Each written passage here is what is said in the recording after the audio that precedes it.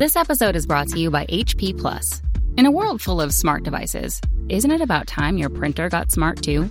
Now printing is smart with HP Plus, and the HP Smart app is how it all happens. You can print from your phone with just a tap, no matter where you are, even from your garage/home office/yoga studio. Huh, that is smart. HP Plus. Learn more about smart printing at hp.com/smart. This episode is brought to you by eBay. This Father's Day, celebrate the guy who always makes the time with Rolex, Omega, Breitling, and more. Find modern and vintage watches with the authenticity guarantee at ebay.com. This is the Jabberjaw Podcast Network.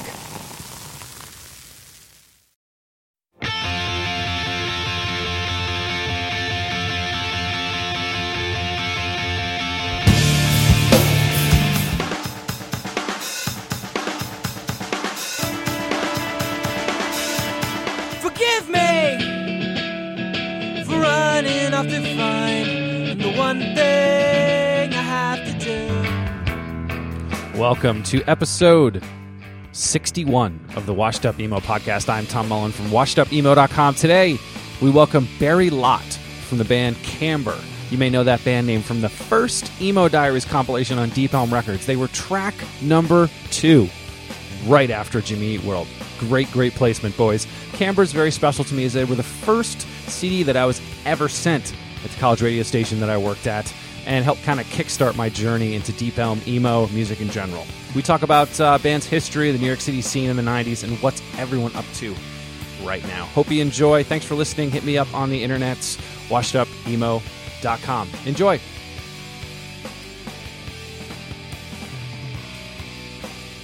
Guess what, man? Thanks for doing it. I appreciate it. So random, like to get your, email, and then being like, well, actually, I've been looking for you. Back from the dead. Yeah, it's funny. I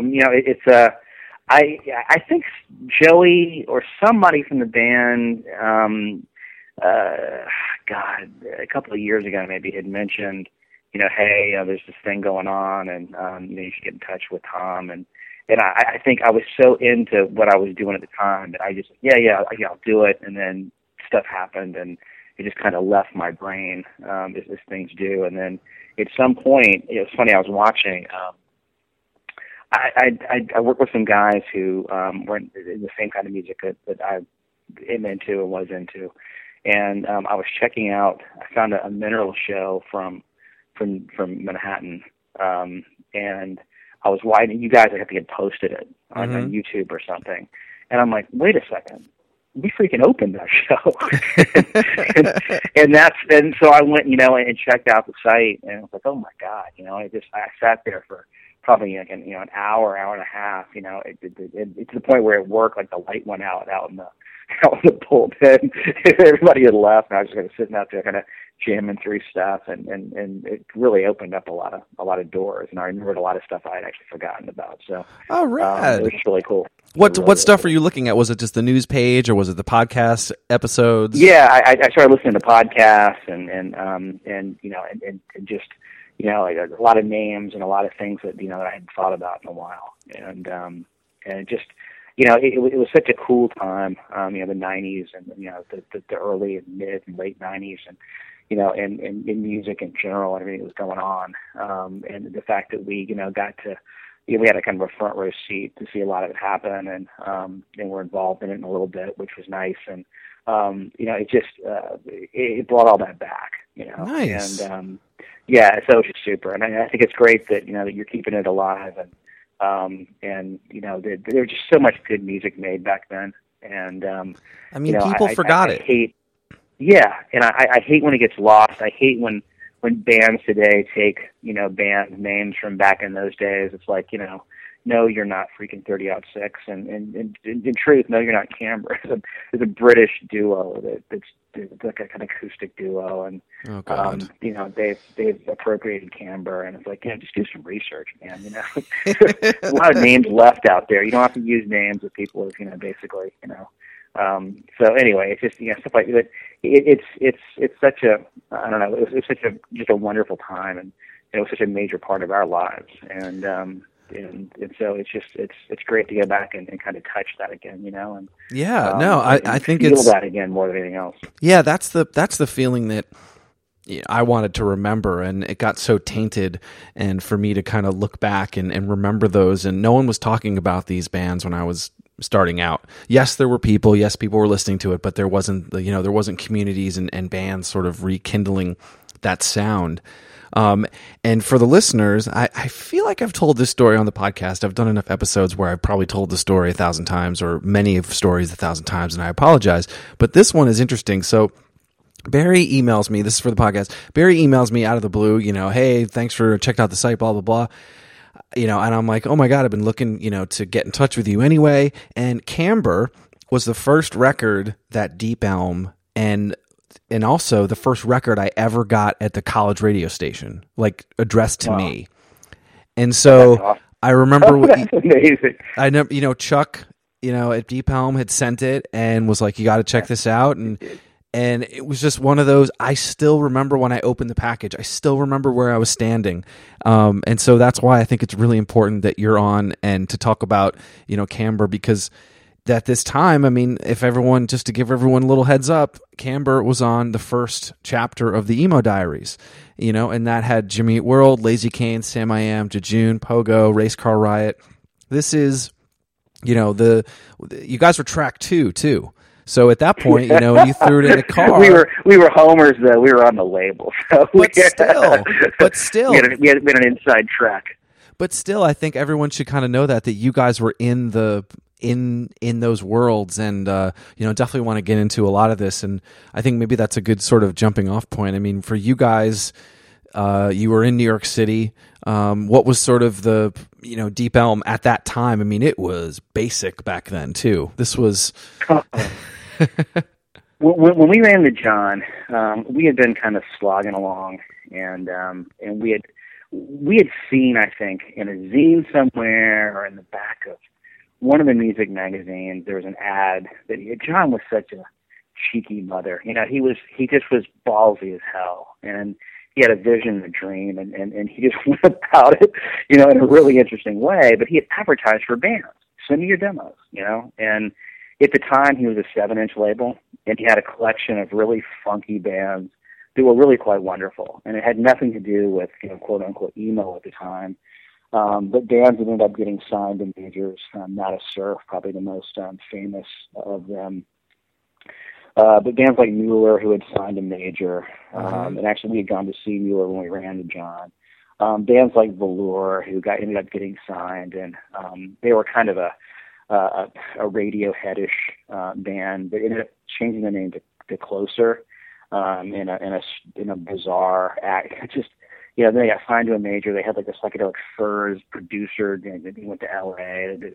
But it was this crazy group, like Ruth was another amazing like trio, great band. But that was the Deep Elm that we found, and we ran into John, and I recognized he was wearing like a Deep Elm hat or something, and Julie went up and handed him our demo, and John was like, yeah, I'll listen to it, and he actually called us the next day, and was like, I've been listening to your record, like, since you gave it to me last night, and your tape, and I love it, and I'd like to get together and talk. And we were like, yeah, I guess. And so at the time, we were like on the label, we were the only band of our type that was doing what we were doing. But it was this loose knit kind of New Yorkish scene. You had some guys from upstate, some guys from from around the area, some guys from Jersey, guys from Connecticut, all on this label. And John used to throw these shows where we'd all go play together. So he'd have like 5 or 6 Deep Elm bands on a bill, and that'd be the night. It was like a family. Like, it was the first time for us that we had been a part of anything that wasn't just this disparate kind of, I don't think New York knew necessarily what to do with us at the time. And it was at the back end of that whole, kind of hardcore and post-hardcore scene, the Quicksand era. And we freaking loved those guys. But like Helmet was big in those days in New York. But there were some big New York bands, but there was no real New York scene. And this was years before Brooklyn even thought about happening.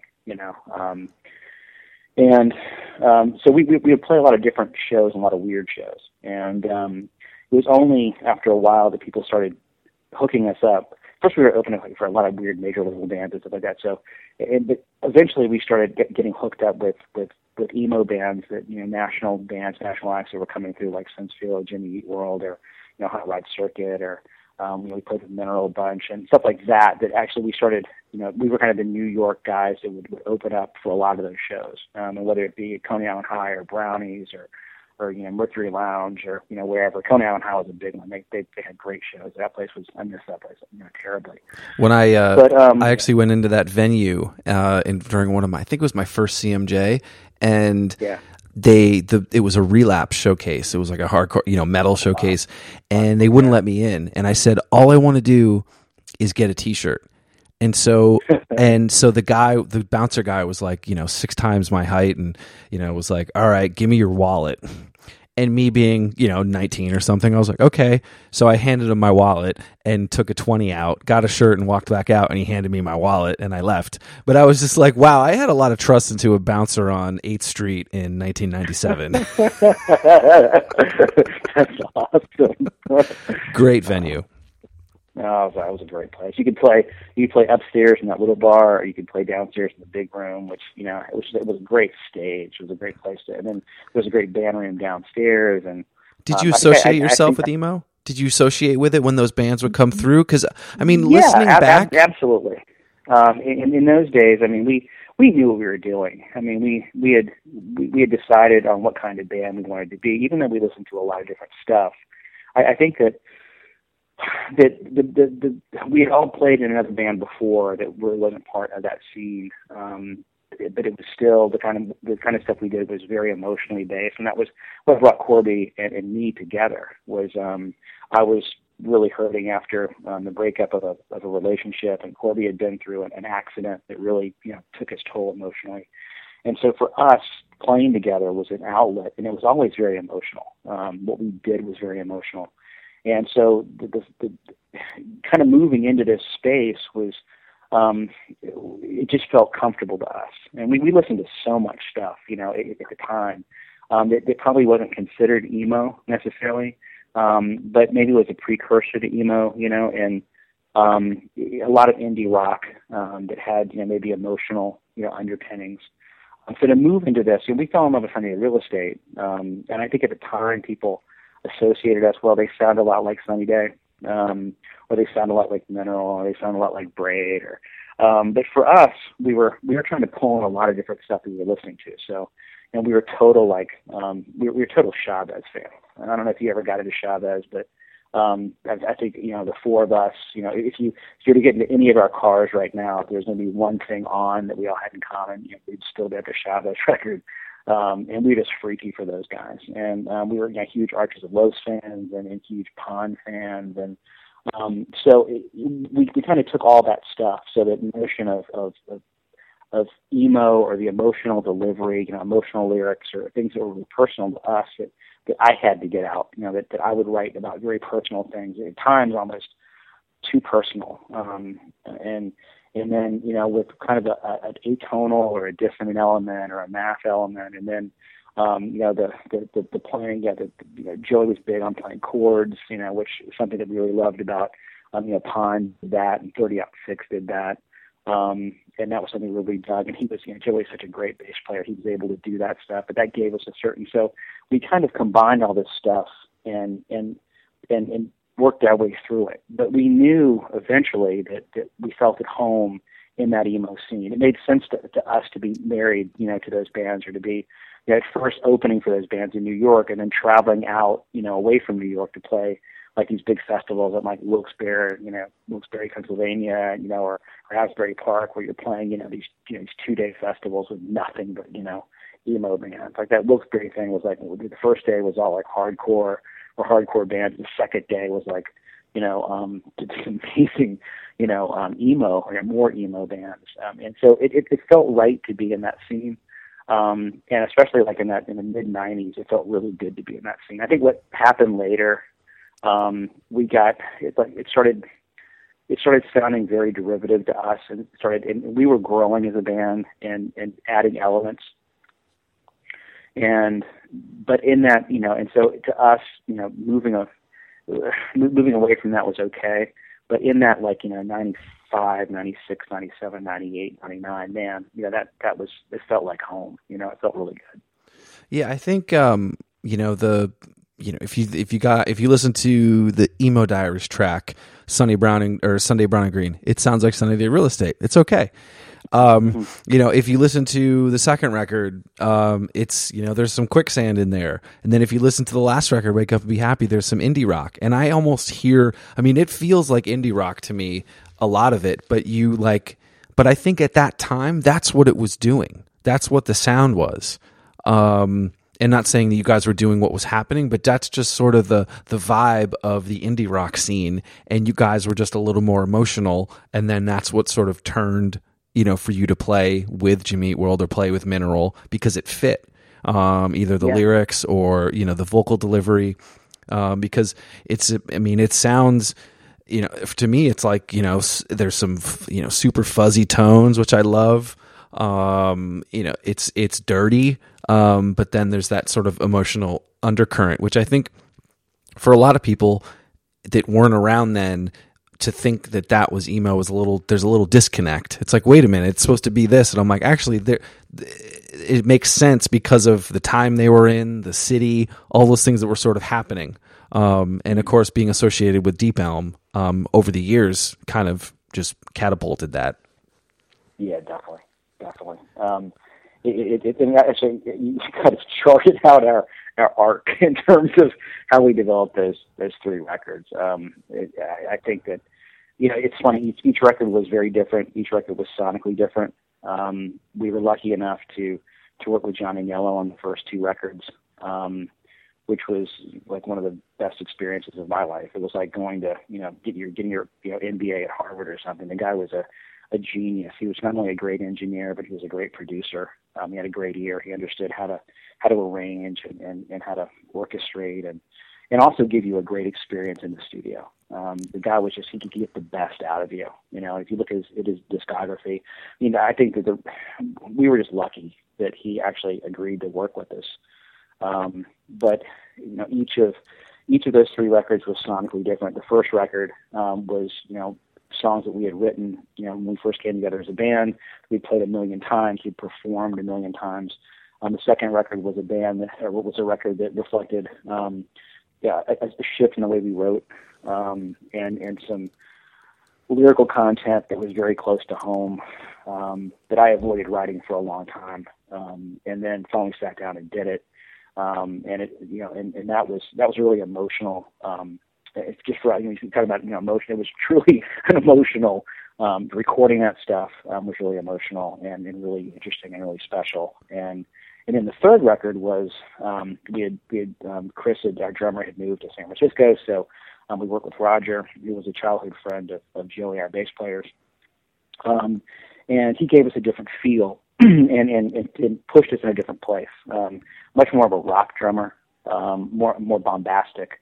And so, things shifted in terms of responsibilities in the band, but also I kind of went back to the stuff I'd been listening to back in the early 90s, and that really informed a lot of the writing that we did. So, you talked about more indie rock, and it was very indie rock. It was, the stuff that we had listened to back in the 90s, that we loved so much, but even things like just hanging out with Lazy Cane and listening to a lot of their records. I think that the first song on that record, Devil You Know, was like a Lazy Cane song to me. I basically wrote a Lazy Cane song, off of a crisp drum riff, but the phrasing was very much, what they had done and what I loved about those guys. Another band that kind of, was amazing when they were, I think they were on the first Emo Diaries, but you talk about a great band that never seemed to ever really blow up and should have, oh my God. What's funny is I worked with one of the guys in Lazy Cane at a job in New York, and someone told me, they were like, that guy's in some band that I think you're kind of into. And I'm like, what? Like he's in Lazy Cane. I'm like, get out. And so it was John Major from Lazy. And oh my God. And so that guy was a shit hot guitarist, dude. He rips, man. Oh God. I totally embarrass him. This is like probably I forget when I brought it up, but I was like, dude, just so you know, giant Lazy Cane fan. And he was like, oh geez. And so we ended up being really good friends, and I still talk to him all the time, but he gets so embarrassed because anytime I'm with him and he introduces me, I introduce him as John from Lazy Cane, just because I know no one else knows, but it's just funny for me. But yeah, like those guys, you know, I saw them, you know, I think I saw at the drive-in Lazy Cane Jimmy Eat World Tour. You know, that's when I saw them in college. But I think for, you know, like those bands, and I think you're really coming from this really ground level time because the communities were still forming. You know, you talking about getting into indie rock, when I spoke to Eric Richter from Christie Front Drive, I met him a long time ago, and I asked him, what did you listen to make that record, the first Christie Front Drive? And he said, Buffalo Tom. And so I just think these moments where, you know, most of the bands that I talked to from that era mention Fugazi or mention, you know, a lot of the DC stuff. And I love the lineage because you can hear it still. And I think you guys still had that same sort of push. And I know it's a long answer, rambling sort of story, but I think it's kind of getting at that you guys were in this really special time, that it was connected to the, you know, 90s indie rock, but you had this hardcore bands happening, influence, and then there was this emotional undertone. I just think maybe for that first record, or those first couple records, what were some of those moments that you kind of felt that this thing was going to take off, or that these bands were going to do something?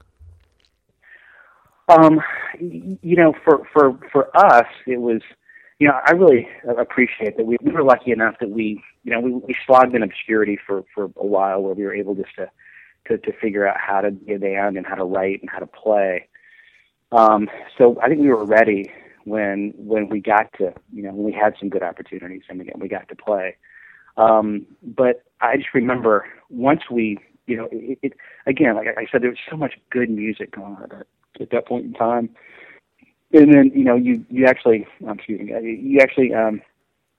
were able to go see these amazing bands in small venues with 40 or 50 or 60 or 80 people. And I remember the first time I saw Jimmy Eat World, I think I saw them, there was a place called Under Acme, near the Bowery, and they played, and there might have been Acme Underground, right? People. Yeah, Acme Underground, yeah. Yep. And there might have been 30 or 40 people there, you know, and the scuttlebutt was these guys signed at the Capitol. They were the only band in their scene that was on a major at the time. But, you know, you could, the thing is that during that period in New York, especially, New York was a hard music town. You know, everybody was really, you know, those in the business were really in the business, and they were really difficult to deal with oftentimes, and opinionated and kind of snarky. But you know, it was a tough place to be a band in a lot of ways. And I think part of what our development as a band was basically hard place to be a band. Number one, where do you rehearse? How do you get to the gig? You know, do you have a van? Where do you park? You know, the expense of that, the sheer expense of just doing that. How do you find, you know, when, you know, do you find shows? How do you find shows? Where do you find shows? Where do you find good shows? And all of that, I think, kind of came out. We were proud of being a New York band because it wasn't easy. It wasn't an easy place to be a band at all. And it wasn't easy place to be a band just because, you know, the reception you got oftentimes. So I think for us, we knew that something was going on when more and more people were coming to our shows, but more and more people were coming to shows that we were going to. And those shows started, you know, you'd go see a band that you liked at Brownies, and then you saw them at Mercury, and you saw them at Coney, and the next time they came, they were playing Irving Plaza, and then it was, you know, it blew up from there. But it's like these over the years, these bands got bigger and bigger. You know, going to see Dinosaur Jr., you know, somewhere really small, and then, you know, they were playing, you know, what was the, you know, the old Studio 54, and then they were playing, it exploding, you know, and so I think that we could tell the scene was growing and getting big. And then we would go out, to play shows. And New York's a great place to be a band because you can be in Boston, or you can be in D.C., or you can be in North Carolina, or you can be in Pittsburgh, or so easily. And there's so many great places to play from Boston, all the way down to Atlanta, and it's all really accessible. If you guys who had jobs like we did and couldn't go out for long periods of time, it was great to be able to just kind of bang around, kind of west or east of the Mississippi, and staying kind of in our zone. But that's when I think we knew something was going on. For us, I think our first South by Southwest trip, which was right before our record broke, is the first time we really got a lot of attention from either the press, and when I say the press, it was people stapling, copying zines on their work, copy machine and stapling them together, and then basically taking people's money orders for $3 and then mailing them something, which I still find I was actually talking to a friend about that the other day. It's like, that's how we got all our information. Now, it takes me 2 minutes to figure stuff out, where before it might take me 2 months, But that, for us, it was South by Southwest was a huge step. I remember sitting at breakfast with Joey during our first South by Southwest trip and going, hey man, this is going to happen.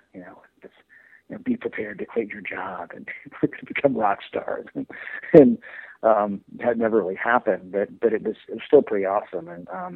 And I think for us in New York, playing shows and having a lot of people show up that we didn't know. There was a period of time where we were playing a lot of shows, and we were filling up, rooms, albeit small rooms, but there was nobody we knew there. And so I thought, well, okay, maybe we're onto something now. Maybe something's going on, and maybe people were starting to pay attention. Or you go to another show, and somebody would walk up to you and go, hey man, I saw you guys play at Mercury, 2 weeks ago, and it was an awesome show. Or a bartender, somewhere on Avenue A would buy you a beer because he liked your band, so that's for me. That's when I knew that maybe we were gaining some traction, and maybe people were paying attention and listening, and that was pretty heady stuff, for a bunch of guys that we were working stiffs who worked at large advertising agencies and stuff like that. So we had like day jobs, but and like legit day jobs, and then at night we were actually going out and doing this other stuff, which was kind of cool. So that for us, I think, as Camber, when we really knew things were happening. But you could feel it when you played shows, or the bills that were coming through, or the stuff that was going on. New York obviously was always a place that everybody wanted to play. Maybe not during the winter, but you could see anybody. And on some nights, some nights you look at whatever, and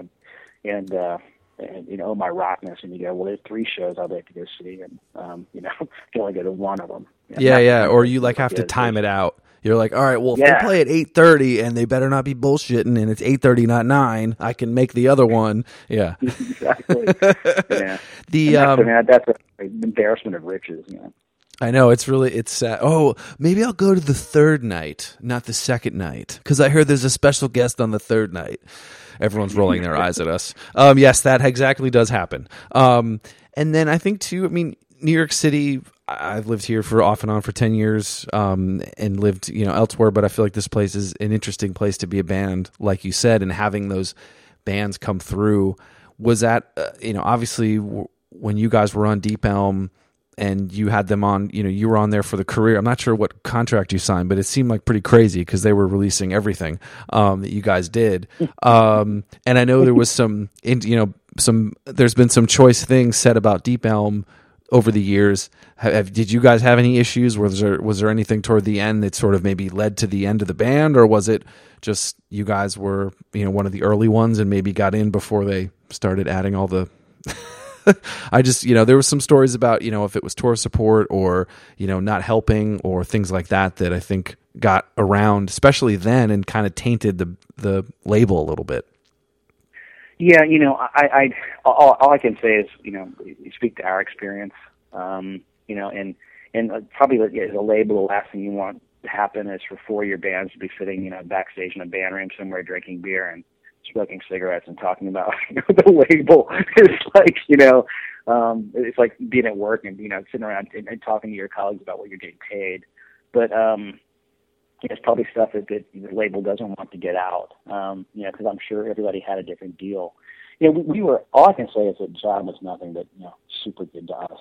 And he worked his ass off for us, and he took a chance on a bunch of idiots who, were kind of feeling around, in the dark, and he just did so much for us. And we were lucky enough to make records. First we were like, well, let's make a split 7, and then let's make maybe a split EP, and then maybe we could, we never dreamed that we'd actually, make a. And the extra conversations we have with John, we're going to make a record. We're going to record 9 songs with John and Yellow at Water Music and in Hoboken, and then we're going to go have Greg Cavalry master it, and people are actually going to buy it, and so we put it on the radio sometimes. And I think that to us was just incredibly heady stuff. But John made all that stuff happen. In a lot of ways, he was learning on the job. Mm-hmm. So we were in a lot of ways his trial board. We were his test case. And so he was like, all right, well, let's, and so he had a lot of faith in us. And if he felt good enough about us to say, hey, here's the first, we were the first CD that he made. Everybody else, we'd all made, if you go back and look at the Deep Elm site, there's this great, all those 7s that he made, they all had like colored vinyl, and it was really thick vinyl, and it was really like quality, and all the cover art was fantastic. It was really cool. And so he went from that and then jumped, into, our CD was really the first CD that he pressed. And he did it right, and so he pushed, he had McGaffey, working our record and radio, and those guys did a great job. And so he helped us out a great deal. And our part of the bargain was, write good songs, play your ass off when you're on stage, try not to get, too intoxicated to where you do something stupid and embarrass yourself. And, do as much press, as much radio, play as many, be wherever you can find you a play that's, in driving distance, go do it. I think our big thing with John is we couldn't take long periods of time off and go on the road. And that's probably, if he was going to break a band, he probably needed a band to really get out there, and bust it. Appleseed Cast was that band. They were able to go out there and live on the road. Those cats, man, they had like a van with like, bikes and the whole thing. I mean, they were in it for the long haul. And that was the kind of band he needed. And I think probably that's not, because of, we basically, we became, Appleseed Cast was right behind us in terms of the records that John released. And, those dudes were out there, like, working their asses off on the road. And I think to this day, probably his most successful band from the genre, possibly, in terms of, of just records sold and influence and number of fans and stuff. And it's because they worked so hard. At a time when that's the only way you could get out there.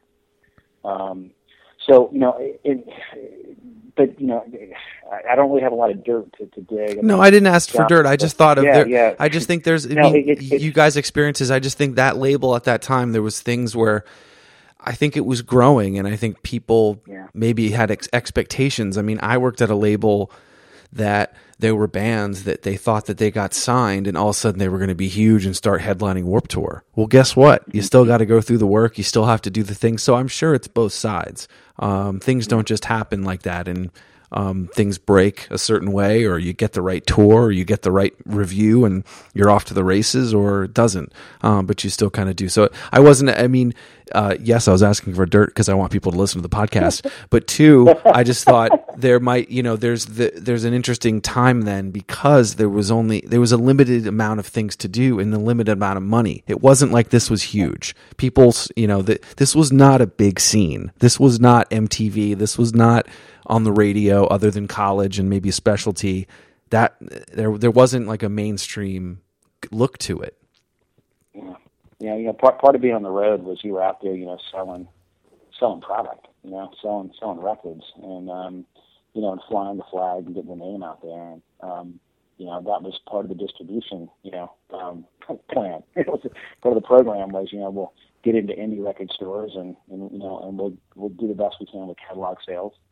it's funny because I was actually at a friend's Super Bowl party a few years ago, maybe longer than that, 4 or 5 years ago. And the guy has an amazing, his roommate had an amazing record collection. And I pulled down, there was a band, I can't remember who it was on crank, and I pulled out the insert from the 7, and the Craig catalog was in there, and he at the time was not just selling his own stuff, he was selling other stuff too in his catalog. And we were actually in the catalog, which it's kind of a blast from the past, but I was able to, show the room. See, I actually wasn't. It was was it the one that was like a rectangle? Or sorry, no, a square. Was it a square and then it sort of unfolded from there? Yeah. I know that one. Yeah. That's Cranked, was selling a bunch of stuff then. Yeah. What did you when you guys were, I guess the band ended in 2003, was it that everyone was moving on to something else, or your jobs took you away, or what was sort of the end? I think that all of the above. It was a situation where we when Chris left to go to San Francisco, he did it for a great career opportunity, and so we were able to replace him with Roger and made the third record, and we did everything we could. We got some shit for the third record, I think, and it was at a time where we got called out, and people talked about they ripped the record pretty good in some circles, and we didn't work with John. We worked with a guy named Wayne Durrell, who actually was the assistant on Beautiful Charade, our first record. Wayne's a really, really talented guy. He was running his own studio at the time, and we were really comfortable with Wayne, and we had a long-term relationship with him. And so we figured, let's try this on our own, see what we can do with Wayne. And in hindsight, I wish that I think John could have made that record special. It was a well-written record, I think. I think John his production touches and his ability to help us, kind of compose or recompose or rearrange, and maybe, I think it was a little bloated. It was the first time we'd ever used anything that was automated. So we used Pro Tools, and we obsessed, and we screwed around with it, and we kept adding stuff we shouldn't have. John was an analog guy. He was a Pro Tools guy, but in the old days, he was like splicing tape, and and everything was analog, and it was all hands on deck when we did mixes. We got 2 or 3 mixes, and so it was very streamlined, and so you could only get so much in. You only had so much time. You had to work fast. And you had to live with it, and that's what he specialized in. We made those records, his first 2 records, in an astounding short period of time, both of them. But so anyway, we went and we played behind that record, and then Corby ended up moving to the other the lead guitarist in the band, instead of the lead guitarist. Corby moved to Portland, and we replaced Corby with Chris, the original drummer's brother-in-law, and Dave did a great he did a great Corby impersonation, but also had a lot to add. He was a great vocalist, so we were able to do some things we hadn't done before. And we actually did that little kind of split EP that we did with 7 Story in Branson. Which, why isn't that on streaming services? I was just noticing that EP is nowhere to be found. I don't know. And there's 3 songs that we did on there that we did, at that band, that configuration, with Dave playing guitar, and it was, I really liked it. I liked those 3 songs a lot, and actually the last song we recorded, it was a nice bookend, and it was actually about the band coming to an end. So I had a feeling at that point that the song was very much, about the notion of saying goodbye, and the lyrics are all about just basically hanging it up. And I had a pretty good feeling at that point that's where we were moving, and it just, I think at some point somebody said, I can't remember which band was breaking up, and they said, the band is a wonderful thing and a terrible thing, because it really is, it retards your growth. It is guaranteed to not allow you to move forward in your life, and you're kind of tied to adolescence in a lot of ways, and being in a band is very much about that, and it's hard to have adult responsibilities unless you're, making a lot of money, and able to so it kind of retards growth in a lot of ways. And I think at that point, Joey was talking about walking away, and that was the last member. So I had to ask myself, well, so it's going to be basically the Barry Lott band with 3 guys I didn't start with. And although I loved those guys, we were already, working on a new bass player. And we were in Connecticut one night. I just remember thinking, it was cold and I missed home, and I thought, I think it's probably a good time to fold the tent. And so we did, and it was a natural end. It was a good time to end, and I think we felt good about the run that we had. But it was hard to do because you're attached to it, and it's just about being able to hang out together and play together, and oftentimes I think a lot of bands would say when you stop being a band together, you just don't see each other as much as you used to. Mm-hmm. And you go from seeing each other 5-6 times a week, and bonding over the thing you love most in the whole world. It's like being out is like it's like a road trip with your best friends, and you get to go see a great show, and you get to play a set too. Like great, that's awesome, and you drink some beers and hang out and see some bands you really like, and then we get to play for an hour, cool. So it's a wonderful thing. But I think to answer your question, that natural end, it was definitely time, and maybe we'd overstayed our welcome by a year or two. But it was. I think we pulled the tent and felt pretty good about it. Is anyone else doing music? Are you doing music now? Did you do stuff after Camber, or was that kind of it? And then you kind of went into real life and work and. Yeah, I was like a recovering heroin addict, I think, in a lot of ways. Where or an alcoholic. I couldn't walk into a bar. It was one of those things where I had to really distance myself from it completely to make sure that I was completely weaned off. And I messed around a little bit and helped some people make some records and stuff after, but even that was too close to it. And I think the guy who really kept playing, and still playing today, is Joey, our bass player, and he's played bass in a lot of bands. He's played guitar in a lot of bands. He's done tribute band stuff. He's doing some solo stuff, and he stayed with it. And then Dave Brown, who replaced Corby for the split EP and for the last, I think, probably a year or so that we were messing around. Still does stuff. He still plays, and he was in a couple bands, on the scene as well before we actually joined Camber. So I think he still messes around a bit, and but I think that's it. I know. So for you, you said earlier that or just a bit ago that you sort of were going through some stuff that was a little tougher and sort of the recovery. Was that another part of the kind of the band being like, I just can't be in these situations anymore? No, it wasn't. It was for me, music and playing music is an all or nothing kind of thing. And I think I realized about about myself is that I can't do it casually. I can't mess around with it. It's if I'm going to do it, and that's I think ultimately I become obsessed. And I become overly committed, and then you start neglecting other parts of your life. It wasn't it wasn't like a chemical dependency, the problem with alcohol. But I think probably maybe in the mid to late '90s, people may have probably had some kind of weird drinking issue. Mm-hmm. But we definitely like to have a couple of beers before we play, and sometimes during, and then certainly after. But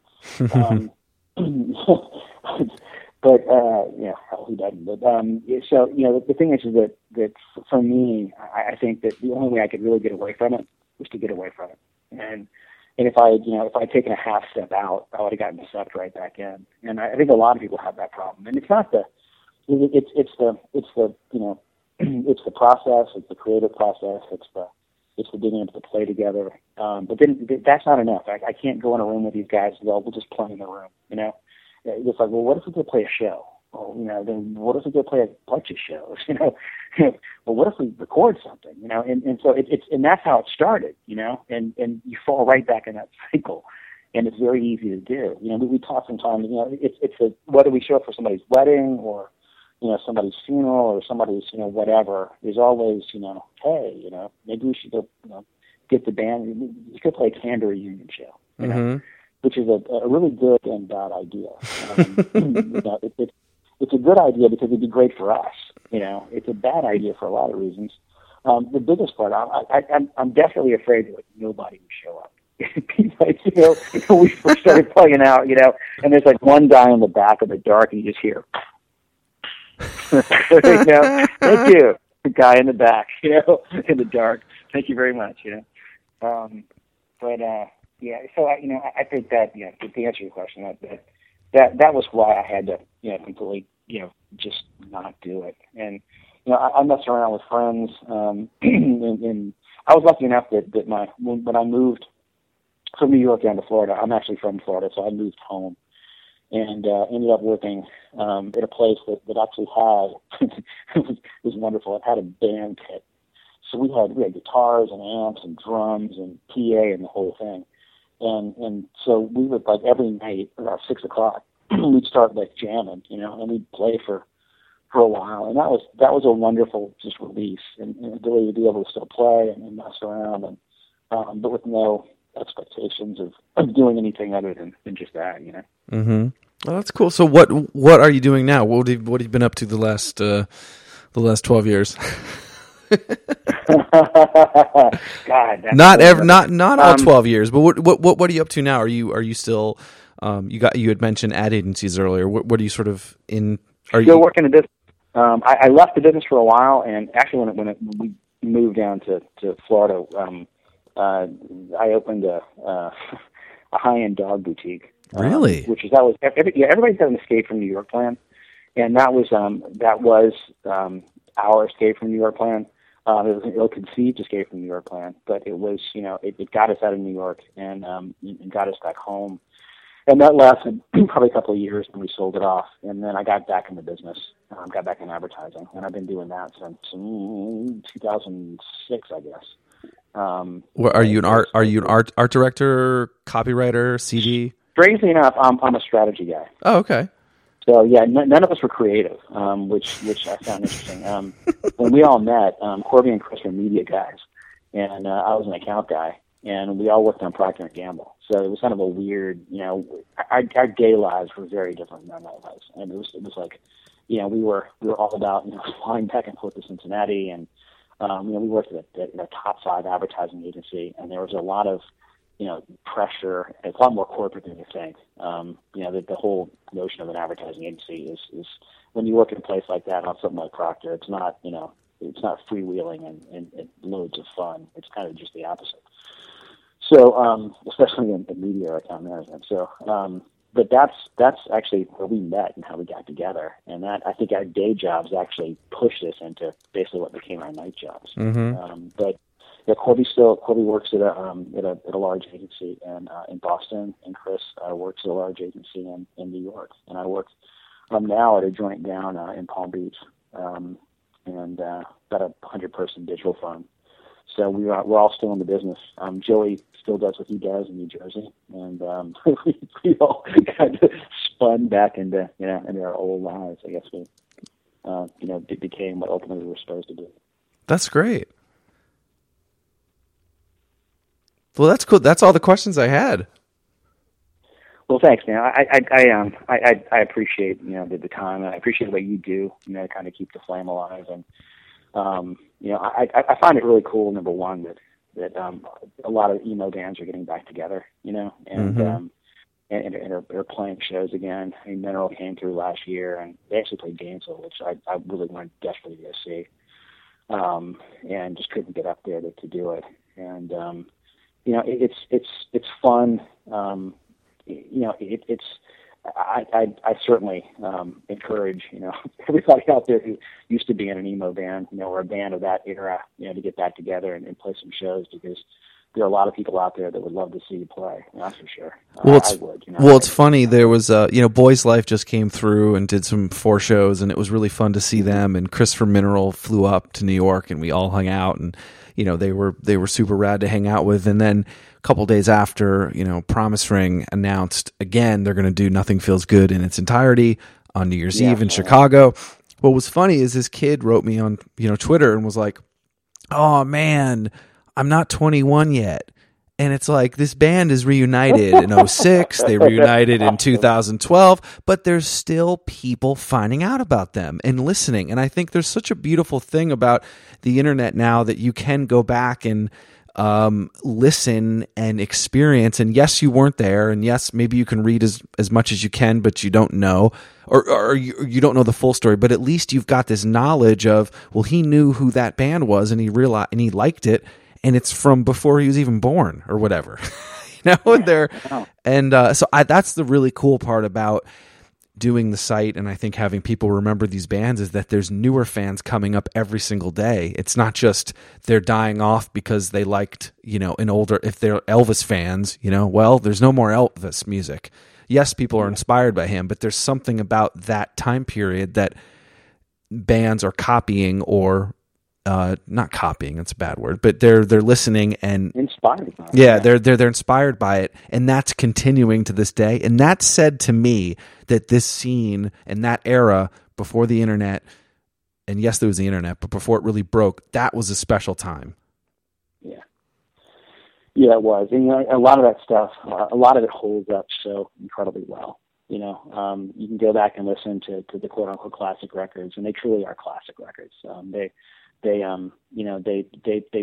kicked ass in in '95, and they kick ass in 2015, and it's still just as good. And and that to me is encouraging. I think a lot of people are finding it because it does hold up. It wasn't ephemeral. It wasn't just something people made that just went away. That this stuff, all these bands, whether they were in that hard target of. It's funny. There's that quote unquote list of the most influential emo bands, or when emos talked about the same 15 bands always pop up, but there are another 30 or 40 bands that are off that list that were just as good, just as influential, kicked as much ass and were incredible live, and then have records out there that just will kill you, and all that stuff holds up. It all holds up wonderfully. And that I think is it's just why people are gravitating back toward it. They're like, damn, there's something good going on there, And whether it's the stuff in emo or stuff that sounds like the '90s, like Speedy Ortiz is a band to me that you could have played that stuff in '93, '94, and it would have fit right in. It just to me it sounds like '93, '94. It feels like it. So. And I love that. Just being old, I go back to listen to the music of the youth, but it's like that stuff to me is, I think though, but to your point, and I wonder, I think you've helped a lot, kind of relighting the fire to a certain extent, and obviously all that new wave of quote unquote emo bands that's doing it, some doing it pretty well. Have definitely helped open that door, and people are going back and back and back and back. So it's cool, man. It's very, very cool. In full circle, I just texted John from Lazy Cane, and I said, "Hey, I'm talking with Barry." He said, "What? Love that band. Tell him I said hello." We played one night in Atlanta. We ended up playing. We played catch with a hard baseball in a dark parking lot. And you couldn't see anything, and you'd hear the guy throw the ball, and you'd put the glove up and hope to God the ball hit the glove, and maybe right before it got to the glove in your face, you'd see it and grab it. And it's like, what the hell, Now, guys, everyone listening, anyone that's younger, that is what you do before you had a cell phone. You played catch in the pitch black. That's just what you did. God, there's nothing else to do. It was sheer boredom for 23 hours of the day, and just incredible euphoria for an hour. Well, cool, Barrett. Thank you so much for taking the time to do this. Man. I really appreciate it. I appreciate you taking the time too, and let me know if I can ever do anything. And if Camber decides to get back together for play in New York, so you'll be the first to know.